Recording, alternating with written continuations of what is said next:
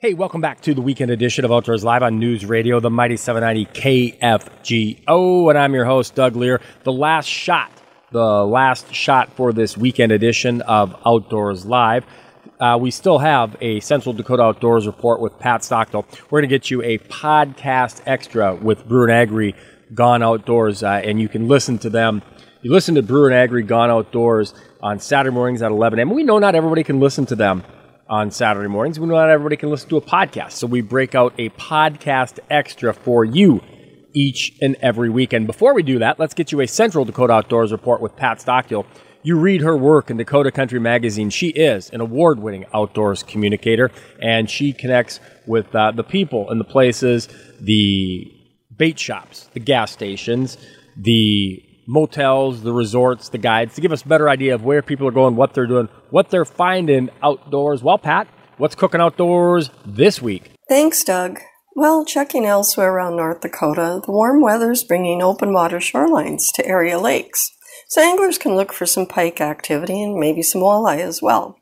The big thing going on right now is the active northern feeder creeks and coulees flowing into Devil's Lake. Coulees such as Edmore, Mave, and Starkweather coulees and Channel A are getting a lot of attention from anglers and looking for those walleye from shore. Please be sure to be courteous and don't block traffic when you're parking. Also, don't forget that new 2023 fishing licenses have to be in one's possession. Cooler nighttime temperatures in the mid-20s, though, aren't really rushing to open up main water bodies such as Devil's Lake. But the wind will get that honeycombing ice moving and disappearing. As things move along with open water, we'll start seeing docks and fishing piers getting in place, but for now it's shore fishing on area lakes. Farther west, the back bays of Lake Sakakawea are open for shore fishing as well. Look for a mix of pike and walleye in those back bays on the east end. There's open water around the Newtown Bridge, and the Van Hook Arm also has open shorelines. The main part of the arm still had ice earlier in the week, though. Shorelines are also opening on Lake Audubon, but there again, there's still some ice on the big lake part of it. And the Missouri River Tail Race, it's still generally slow from both boat and shore. Don't neglect it, though. It's still worth a try. It should kick in pretty soon. And finally, don't forget to renew those boat registrations for the new 3-year registration cycle. Appreciate that report. That is Pat Stockdill, and she is an award-winning outdoors communicator. Again, read her work in Dakota Country Magazine and various other publications across the Midwest. Right now, it's time to get you that podcast extra from Scotty Brewer and Kyle Agri. You hear Brewer and Agri Gone Outdoors at 11 o'clock on Saturday morning. Not everybody can listen then, and not everybody can check out their podcast. So here is a podcast extra from Scotty Brewer and Kyle Agri. We're excited to welcome a friend of ours, Mr. Corey Heiser, professional angler, and what I would consider to be an electronics expert. He's going to give us just a little bit. We're going to talk a little bit about forward-facing sonar. How you doing, Corey? I'm doing fantastic. Well, and I know you spent some time out on the water this past week. You were out there helping Shields and the folks there at their university, and I think you were probably demonstrating and talking about some of the things we're going to talk about this morning on this weekend's show. How were conditions out there in South Dakota, first of all? Nice. We had some cooler weather, and it always seems to blow when we're down here for the fishing university. But all in all, had a great week. Was able to train a lot of associates on some of the new things from Lowrance, and not just from Lowrance, but all the different vendors, whether it's rods, reels, electronics. They've got representatives down here to make sure that Shields employees know what they're talking about and can help you purchase what you need to do to catch more fish. Hey, Corey, let's talk forward-facing sonar. It's been around for quite a while because you're a professional angler, and I got to believe you're at a huge disadvantage if you don't. And there's multiple different brands out there. We're not going to necessarily talk so much about the units themselves, but we want to talk about mounting the transducer. There's a lot of aftermarket units out there for mounting that transducer, and you've used quite a few of them. So we're really curious as to your thoughts on it, and we want to give people as much information as they can before they go out and get whether it's a pole, whether they mount it on their trolling motor, whatever they do. So what are your thoughts on a pole, putting it on a pole? So a couple of the nice features about having your forward-facing sonar on a pole, you can let the trolling motor do its work. You don't necessarily have to be worried about which way the trolling motor is pointed. So if you're a guy that likes to anchor or spot lock and fish out of the back of your boat perhaps that way, the pole is a really nice option. The back of our boats are a stable platform. So if you're back there, the boat doesn't swing as much, especially if you're anchored.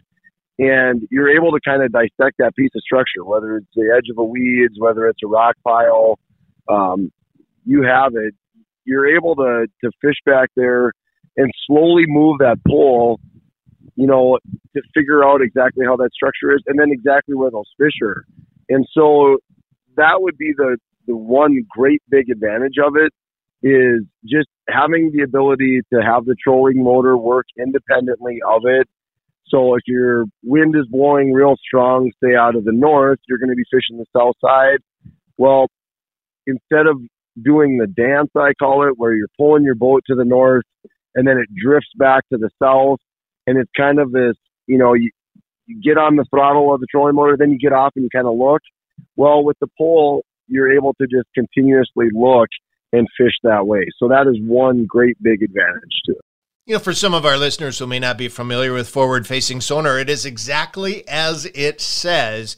It is a sonar or fish-finding device that it faces a particular direction. And so, as Corey was describing why you would use a pole in those scenarios, it's because you're actually pointing that sonar in the direction you want to look.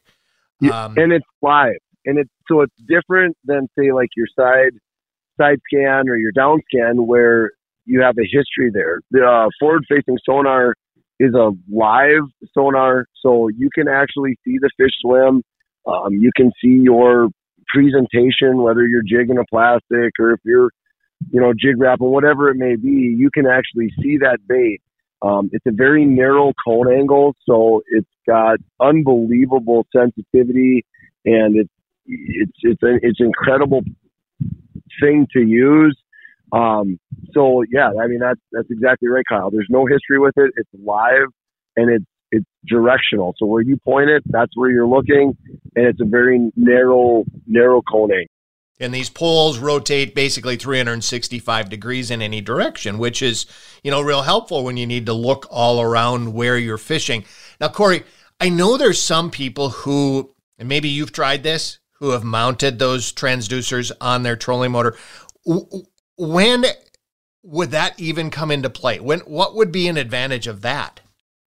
So it's a hands-free application. So now with my foot, I'm able to steer my trolling motor, which steers where my forward-facing sonar is looking. So as I'm, scouting around with that trolling motor, I'm able to pick up and see it. So the nice things with that is, if fish are on the move and I need to continuously be moving my boat, I'm able to do that and then, lock into those fish with my foot and able to keep casting. That's the one disadvantage of the pole, is you've got to basically not set your rod down, but you've got to dedicate one of your hands or arms into turning that pole and looking in the direction you want to look, and then I have to make a cast. Where when I'm got forward-facing sonar on my trolling motor, I'm basically, I like to correlate it with bow hunting. So I've got my bow and my arrow locked in, which is my rod and reel with my bait. And the minute I see a fish, I can make that cast right where that fish is at. So, Corey, let's talk for a minute about the different poles. What are some of the advantages of the different brands? I know you're working with a relatively popular brand right now. Why did you go to that brand? And what are some of the advantages and disadvantages of the different poles? Well, I am very proud of the pole that I worked with, and that's the Brew City CT360. A few of the reasons I chose to use that pole after using and seeing a lot of the other poles being used number one, it's real simple design. It's extremely durable. And then the other thing is it's basically indestructible. And then you can also, there's a mounting solution for pretty much every boat made. So if you want to mount it flat to a gunnel, there's a mounting solution for that. If you want to mount it on a rail, if you want to mount it on a track, if you want to mount it in a rod holder, Brew City has all different kinds of mounting solutions. So I have found through research, trial and error, I've spent plenty of money buying different poles, that I am really comfortable and happy with that choice of the Brew City pole. That's not saying the other poles don't have their places and they don't work. I know there's a lot of DIY out there where you can even build your own. Guys are building them out of PVC. They're building them out of old trolling motors. And there's a lot of different options. Each do have some of their own advantages. It seems for me that I'm really comfortable with the pole that I. Corey, my next question is going to be, what are some of the factors people need to consider when they're selecting a pole mount for their forward-facing sonar? And I think, quite honestly, you answered a lot of those, how it mounts to the boat, what you have as far as some of those different things that you described. So I think the first thing you want to figure out with your forward-facing sonar, do you see yourself in the front of your boat or in the back? And if you can't decide, then you're maybe going to have to mount two different solutions. That's the best answer, right? Have them both. I love it. Folks, this is Corey Heiser, professional angler, talking forward-facing sonar mounting solutions. Corey, where can folks find you? You can find me on social media, Facebook. I'm Corey Heiser Fishing. Or just Corey Heiser on Facebook. We've got website is coreyheiser.com. Well, that is going to wrap things up for this weekend edition of Outdoors Live. Appreciate the podcast extra being made available by Scotty Brewer and Kyle Agri. Make sure you check out them Saturday mornings at 11 o'clock. And then also you can check out their podcast at kfgo.com. This has been the weekend edition of Outdoors Live on News Radio, the Mighty 790 KFGO and FM 104.7. Till next time, I'm Doug Leier reminding you, as always, keep your lines tight and your powder dry. Have a great one out there.